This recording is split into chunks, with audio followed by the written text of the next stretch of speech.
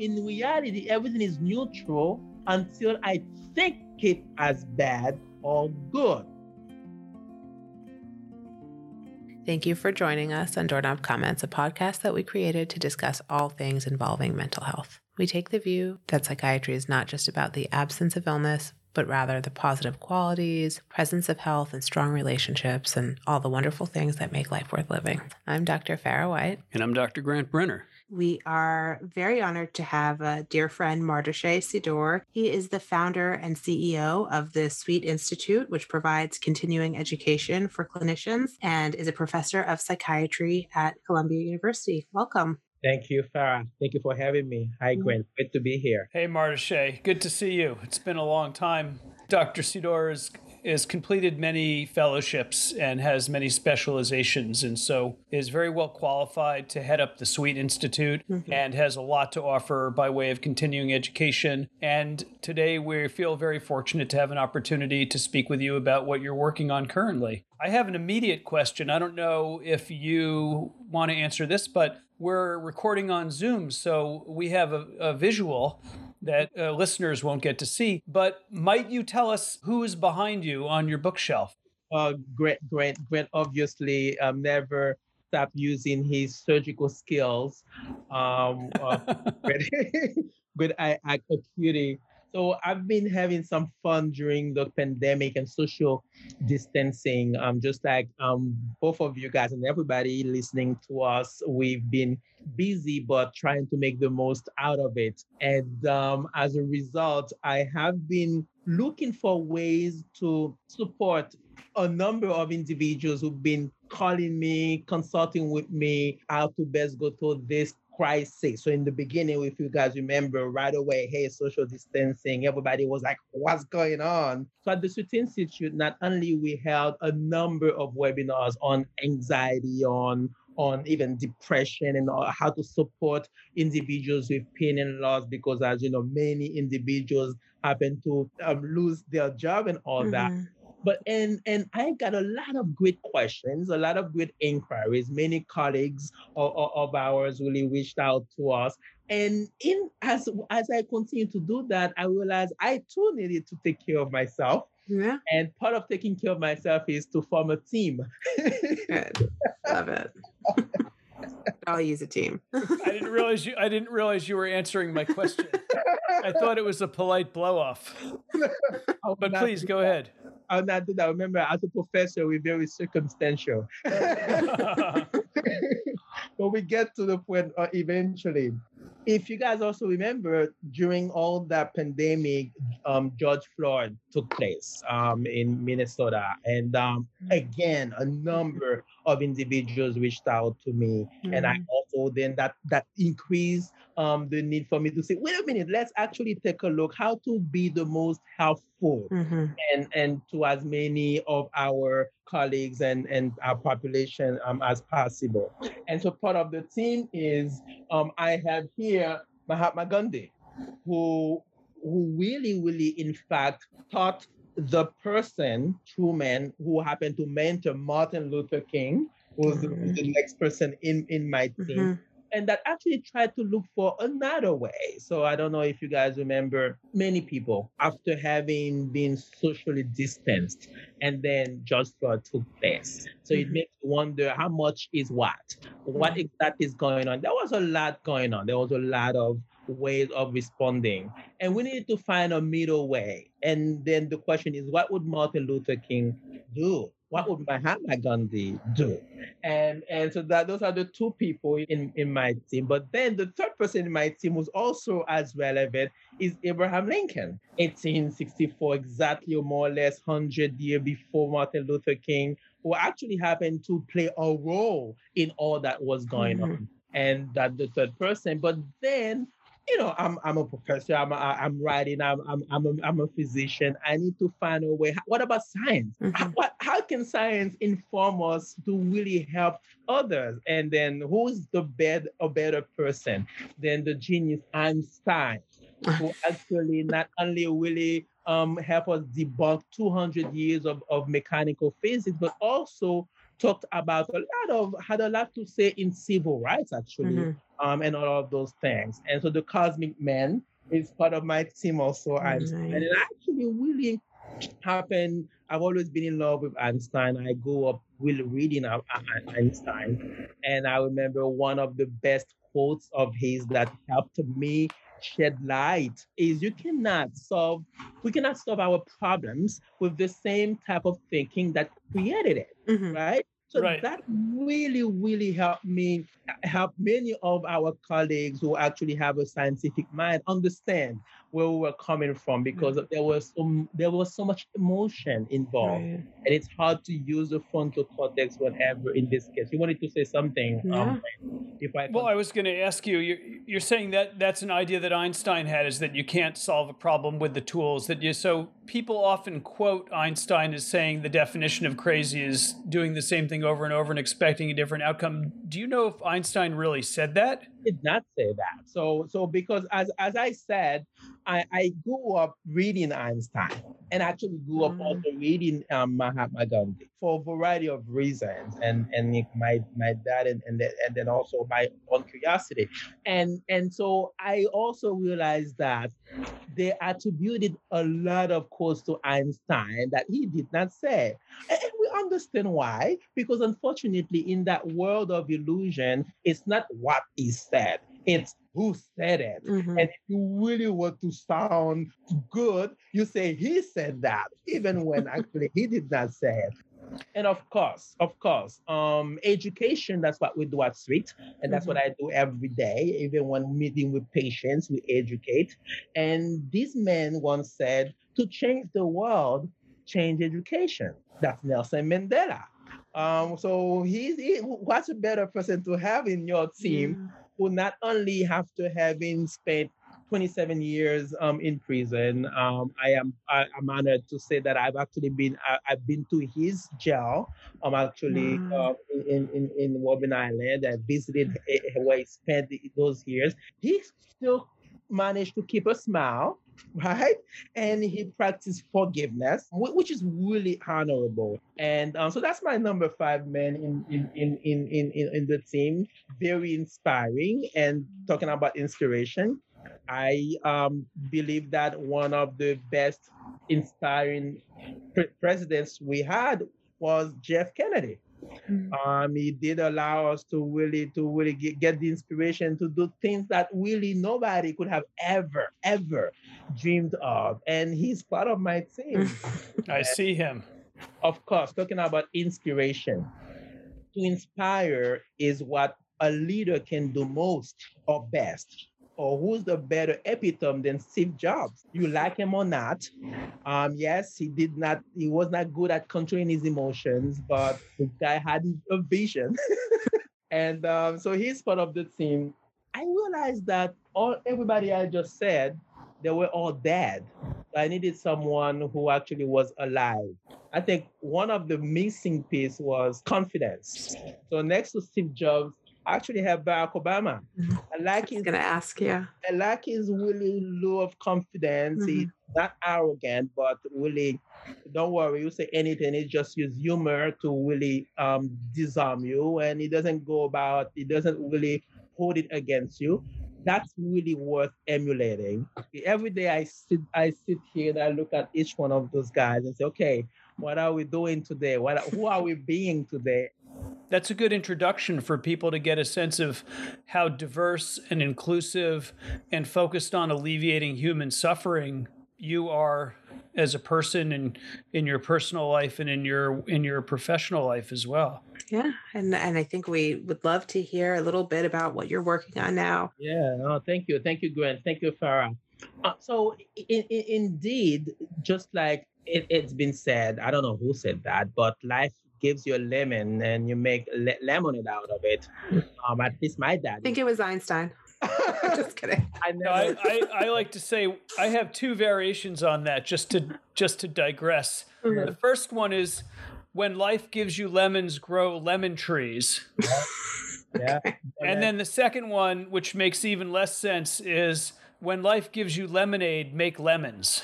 Interesting. Yeah, so you might say, when life gives you lemonade, enjoy it. Yeah, and people do that. I like you said that. And unfortunately, we don't see people in our practice who happen to make lemons out of their lemonades. And that's what we commonly call the self-sabotaging behavior and all that. The death drive that Sigmund Freud talked about. I never even thought of it as reverse psychology, but that makes sense. Yeah, no, I like it. So yeah, I do believe that with the pandemic, many of us may have not only lived but also illustrated, but also put to work this statement, this wisdom, so to speak. I'm trying to make lemonade out of lemon. But to me, it was more by necessity because I had so many people reaching out to me. So I could not but see how much suffering there was. In addition to that, all of us are seeing what's going on social media, what people are saying. I mean, it's palpable. And the question to me was, how can I serve? How can we be really do something? Again, looking at what questions would those guys in my team be asking? That really took me to a quest to help end suffering. Suffering has been around since the dawn of time. It must be preposterous to believe that we can end suffering. However, just like we quoted Einstein, yes, this would be a logical thinking, except that this is the same type of thinking that started suffering, right? Then we cannot use it to actually stop suffering. Therefore, to stop suffering, one of the what we're developing right now at the City Institute is looking at, is there formula to problem solving? Stanford, MIT, and Harvard are using the same formula. There are steps to problem solving, and those steps get applied to any type of problem. So then we're really looking at suffering in that way. So what is suffering? Let's define suffering, but more importantly, what causes suffering? And one another quote of Einstein, yes, he said that if I'm given 1 hour to solve a problem, I will spend 55 minutes to understand the problem and 5 minutes to solve it, which means for us, as part of ending suffering, we need to understand what's going on here. What's that suffering about? What's causing it, and then how to go around it. And that's exactly what we're currently working on. What we're doing is for each step, we are gathering as many studies, what different systems of thoughts are saying. So, for example, as you know, there are 5 major thought systems that explain everything about life, about us, about who we are, and all that. Now, those 5 major systems of thoughts, none of them necessarily have solution, but then there is an intersection among all 5 where the solution, the truth lies. Which takes us to Mahatma Gandhi. I remember I was little when I read him because I had a lot of religious questions, really. And because I was told that I was saved, but then I said, wait a minute, if I'm saved because I belong to that religion, what about if I were born in Asia, where there are billions of people, none of them belong to the same religion? Then that means I would not be going to heaven. I was very little, like 12, 13 years old. And I remember having read Autobiography of India of Mahatma Gandhi. Mahatma Gandhi said, and I quote, all religions are different roads to God. And that just shifts things for me. Yeah, from Hindu philosophy, today, right? Yes, that's in correct. Hindu philosophy, they talk about darshanas, which are different paths to enlightenment, and there's a few of them. One of them is through logical discourse. One of them is yoga, is actually supposed to be through the body to enlightenment.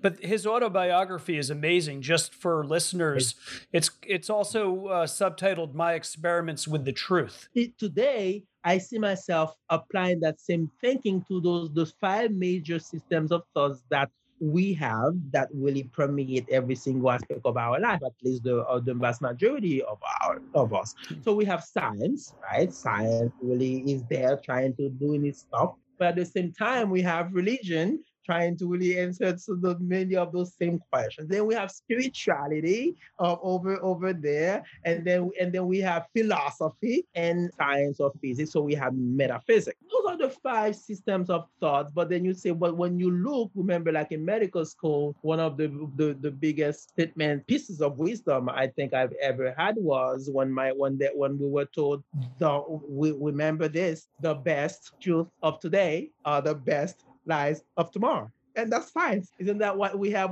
from Newton and then to Einstein, and from Einstein to Heisenberg and David Bohr? It's there. It's Planck. So even in physics, going string theory, it's the same thing. It's the same. Right. I remember in medical school, probably in like 1993 or 94, in our neuroscience class, we were told in no uncertain terms that there are no stem cells, right, no regenerative cells in the human brain. And that didn't seem true to me. Like, why would there be stem cells in every tissue in the body but the brain? And then I think in 97, maybe, like the year I graduated med school, they published a large study of cadavers where people took some radioactive tracer that would get integrated into their new DNA. And then they looked at their brains of those people who volunteered for that very important work on autopsy. And indeed, they found that there were stem cells in the brain, which really, was a total change in the narrative. Absolutely. And that indeed has changed the narrative since then. And now we're talking about neurogenesis, neuroplasticity. Right now, we're talking about epigenetics, about a totally different ball game. So for some people, depending on how you're looking at things, half full is the glass. Then you say, "Oh, this is so discouraging. Who can you believe?" As opposed to for some of us who are looking at this half full, say, "Wow, I mean, this is very promising." But you seem to be choosing very actively to see things a certain way. It's probably what you grew up with, and also just the way that your brain works. You have a positive attitude. So the way that you view the world, I don't think would be really surprising to anyone who gets to know you. Yeah. Thank you, Farah. And so I like your answer, because this is part of what we're looking at suffering. The way we've been looking at suffering has been looking at the psychology.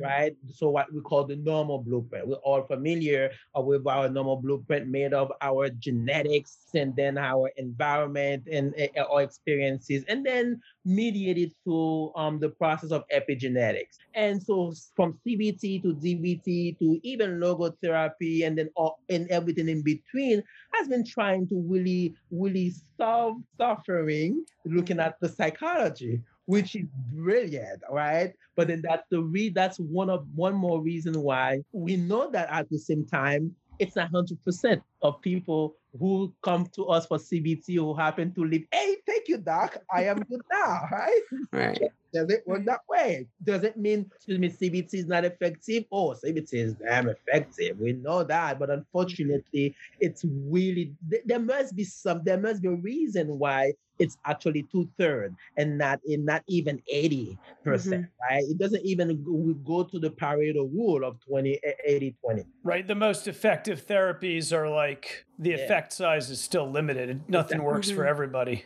Exactly. Then it tells us, then what is the answer? But thankfully, we're not just our psychology. That's the reason why we ought to look at those 5 systems of thoughts.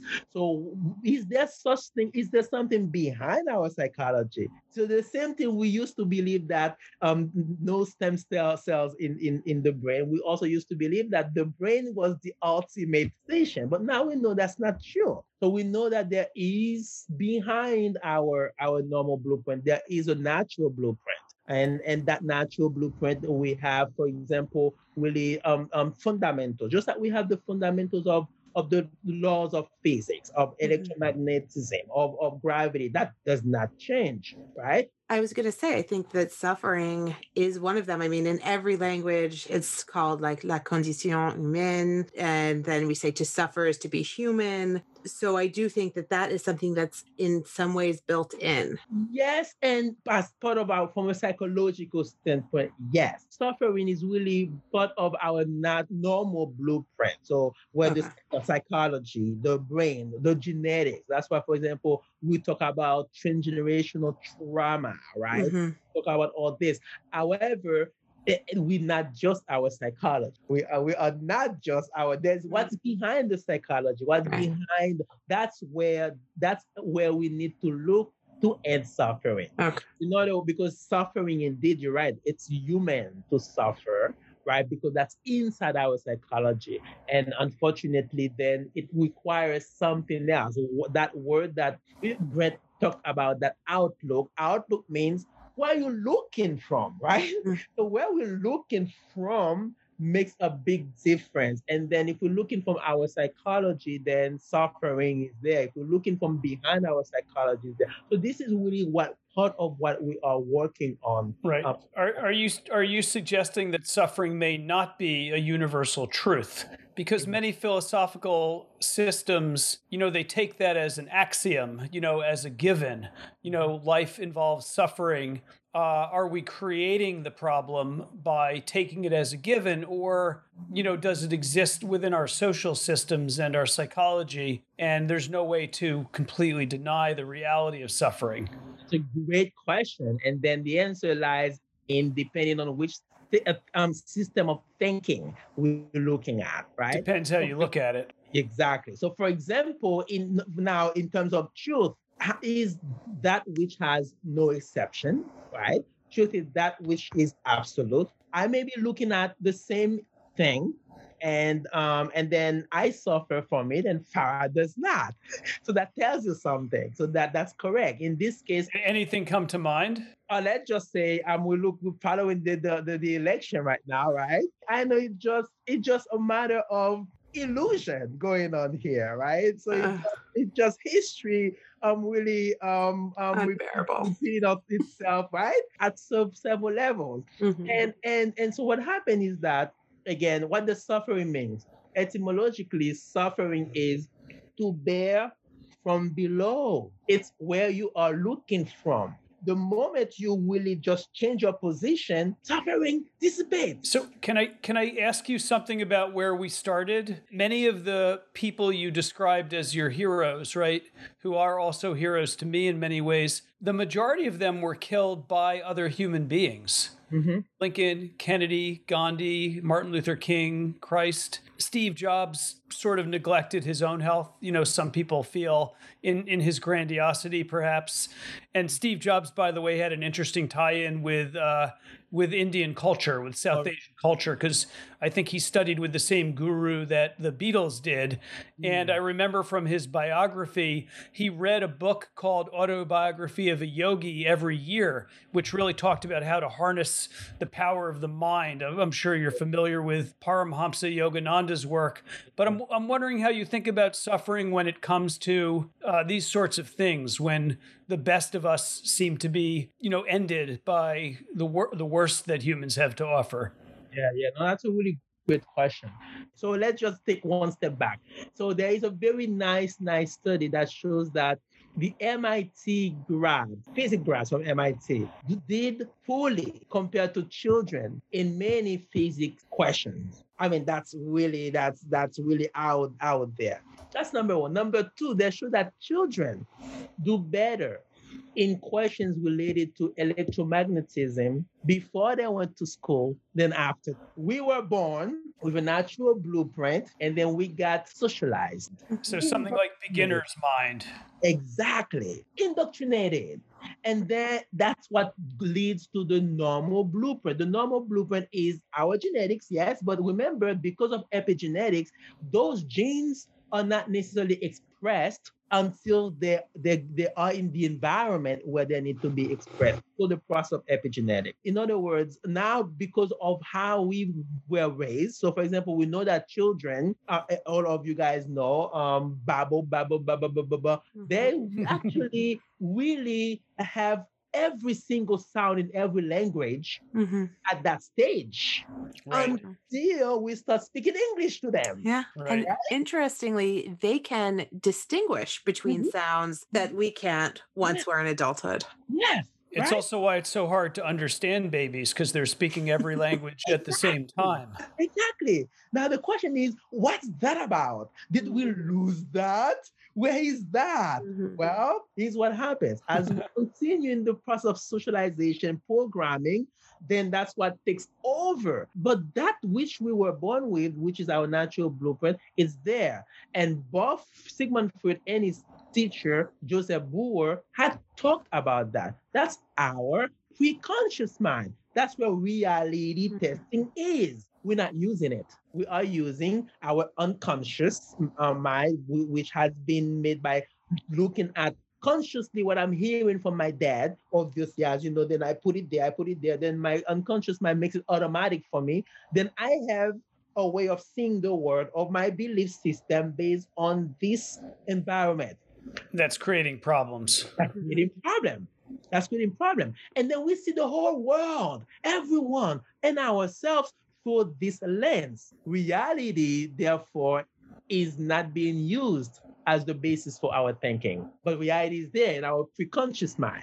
And then it's just a matter of shift. So everything you just said, Grant, which is a great question, is explained by this type of thinking. You call it illusion-based thinking, by the way, for obvious reason, because it's based on our past. And brain holds on to it, and then that's where whenever we're thinking about our past. Right. This sort of reminds me of enlightenment and the story of the Buddha of being assaulted by illusion, by Maya, and finding the truth, and getting back to this sort of base state, free from all of the conditioning. Now, when you talked about the babies, but I thought of the story of the Tower of Babel. I wonder if the word baby comes from the word Babel now, but the idea if I understand the story, was that people were trying to reach heaven, and that was considered to be narcissistic or too prideful, and so God caused everyone to speak different tongues. They couldn't, collaborate anymore to keep building this tower. And I'm wondering if you have any thoughts about that. I'm curious. It's safer if people keep to themselves, stay in the same caves. And I think that's at the root of a lot of the problems that we see today. There's so much anxiety about the other, starting in these biblical stories. So divide and conquer, isn't it? Yeah. Well, there's a question maybe in there about hubris and suffering. And how do we strive and sort of tolerate success and failure? But sometimes success can be harder for people than failure, strangely. And I wonder if you have any thoughts about that. So here's the thing here. The first thing is there is one way to end suffering, only one way. It's to shift from an illusion-based thinking to a reality-based thinking. So that's number one. That's the only way. There's no other way. Why? Because then when I wake up, it doesn't matter what I have. The moment I wake up and then my water is not hot, then I have a different relationship with my water. I forget that I was that whoever, then I feel it, right? So, but if I'm basing my life on a reality-based thinking, it's different. We all are familiar with this famous book, Man's Search for Meaning, written by a Jewish psychiatrist and neurologist whose name is Viktor Frankl. Viktor Frankl was actually in the Nazis concentration camp, literally, along with his family members and colleagues. He saw them being really tortured and suffering. Yet he described in his book all the different strategies he used, which actually are part of his logotherapy, the third Viennese wave of psychotherapy, in order to actually not allow himself to suffer. That was an example of a reality-based thinking. What does that mean? Reality-based thinking allows you to see illusion for what it is, and regardless of what's going on. But that's the only way. You're talking about, something like radical acceptance. it's more than radical acceptance, right? Because we do use radical acceptance in DBT, which is great. DBT borrows that from Buddhism, right? And along with CBT, which is good. But it's beyond that. You were gonna say something, Farah. Oh, I was just going to say that I think the logotherapy is based on the fact that our main goal is to find a purpose in life, right? And you're correct. And now a lot of people go about doing this differently. This again, we can be doing it based on an illusion-based thinking, or we can do it through a reality-based thinking. The latter was used by Viktor Frankl. Reality-based thinking. So what does reality-based thinking mean? Again, pre-conscious mind. Go back to pre-conscious mind. As a child, I am seeing this electric circuits. I just put my hand. That's sad. Going back to the Bible, as Grant cited the Bible, in the garden, that tree of good or evil. That's that. People read it so literally. That's the electrical socket. That's the forbidden fruit. Which means I don't really know what, I don't know. Just like Shakespeare said, nothing is good or bad, but thinking makes it so. So in reality, everything is neutral until I think it as bad or good. That's reality-based thinking. So, but in illusion-based thinking, the way we've been programmed, we have a preconceived notion of what's good, what's bad. Sure. Well, how do you think about ethics and morality? When we get to reality-based thinking, we will not need ethics or morality, because in reality-based thinking is harmony. What does that mean, harmony? Because in reality-based thinking, you know who you are. Obviously, so knowing who you are means you actually are just like, let's go back to Einstein. Here's what Einstein actually quoted was in his letter to a rabbi who actually went to the war and helped, came back with a number of children. Actually, he lived here in New York, the rabbi. He went to the war, came back with a number of children who were orphaned and helped them. However, the rabbi's own child died young, and he could not get over it. Something that many people may not know about Einstein unless they actually study him is that, again, he was not just a scientist. He actually really received a number of letters from all kinds of people asking him for advice. And he advised the rabbi. Advice was always short and to the point. If you miss the point, then you have to write again, right? He was a true scientist. So he said, and I quote, "A human being is a part of the whole, but he experiences himself, he thinks, he feels as if he were different. He was separate from the rest of the whole." Yeah. And he added, a kind of an optical delusion. That's sad. Mm-hmm. That's not reality-based thinking. That's why he said that's not a delusion, right? So in reality-based thinking, you see yourself. You see yourself as Farah and Grant, not different from me, which means the idea of projection is real. When I think Farah is mad at me, maybe then I'm actually just projecting. And that idea of projection is not as superficial as many people understand. It's deeper than that. And that's where that comes from. It's because we actually won, but we don't. But with that optical delusion that Einstein mentioned makes us see that totally different. Sort of clarity.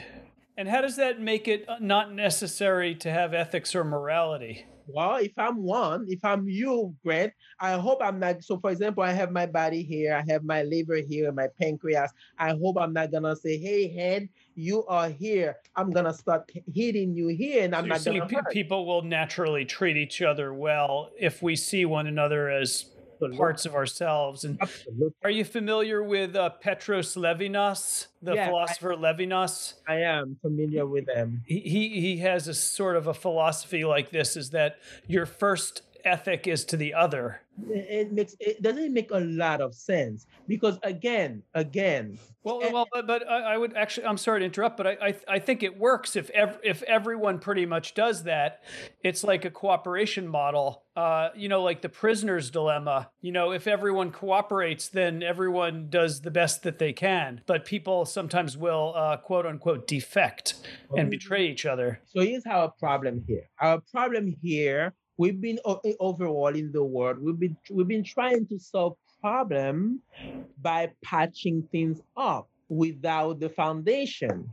You cannot have this as long as we continue to operate the world from an illusion-based thinking. But the moment we have that shift, a reality-based thinking, then that's set. There's not even any fear of somebody defecting, right? Because that's reality-based thinking. So that's the thing. That's the foundation. That's why this is the only way out of suffering, really. And we can do it. Did you ever read Einstein's letters with Freud about whether humanity will ever cure war?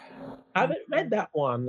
I think you would dig it. But I think Einstein wrote to Freud and asked about it, and then they had a number of famous letters back and forth. I mean, thank you so much. I mean, this was really, really enlightening, and I'm so excited for, your work to come out on this. Where can people find you? Where can they find themselves by finding you? Indeed. They can. The best place is really to find themselves. So go inside. Inside out. www.me.me. The inside out world, but no. Where can we find you? Well, in the meantime, while looking for themselves, they can look for me. So sweetinstitute.com. That's sweet like candy, SWEET institute.com. And really looking forward. We're working very hard. We're making sure that this is as complete as possible. So it's going to take some time.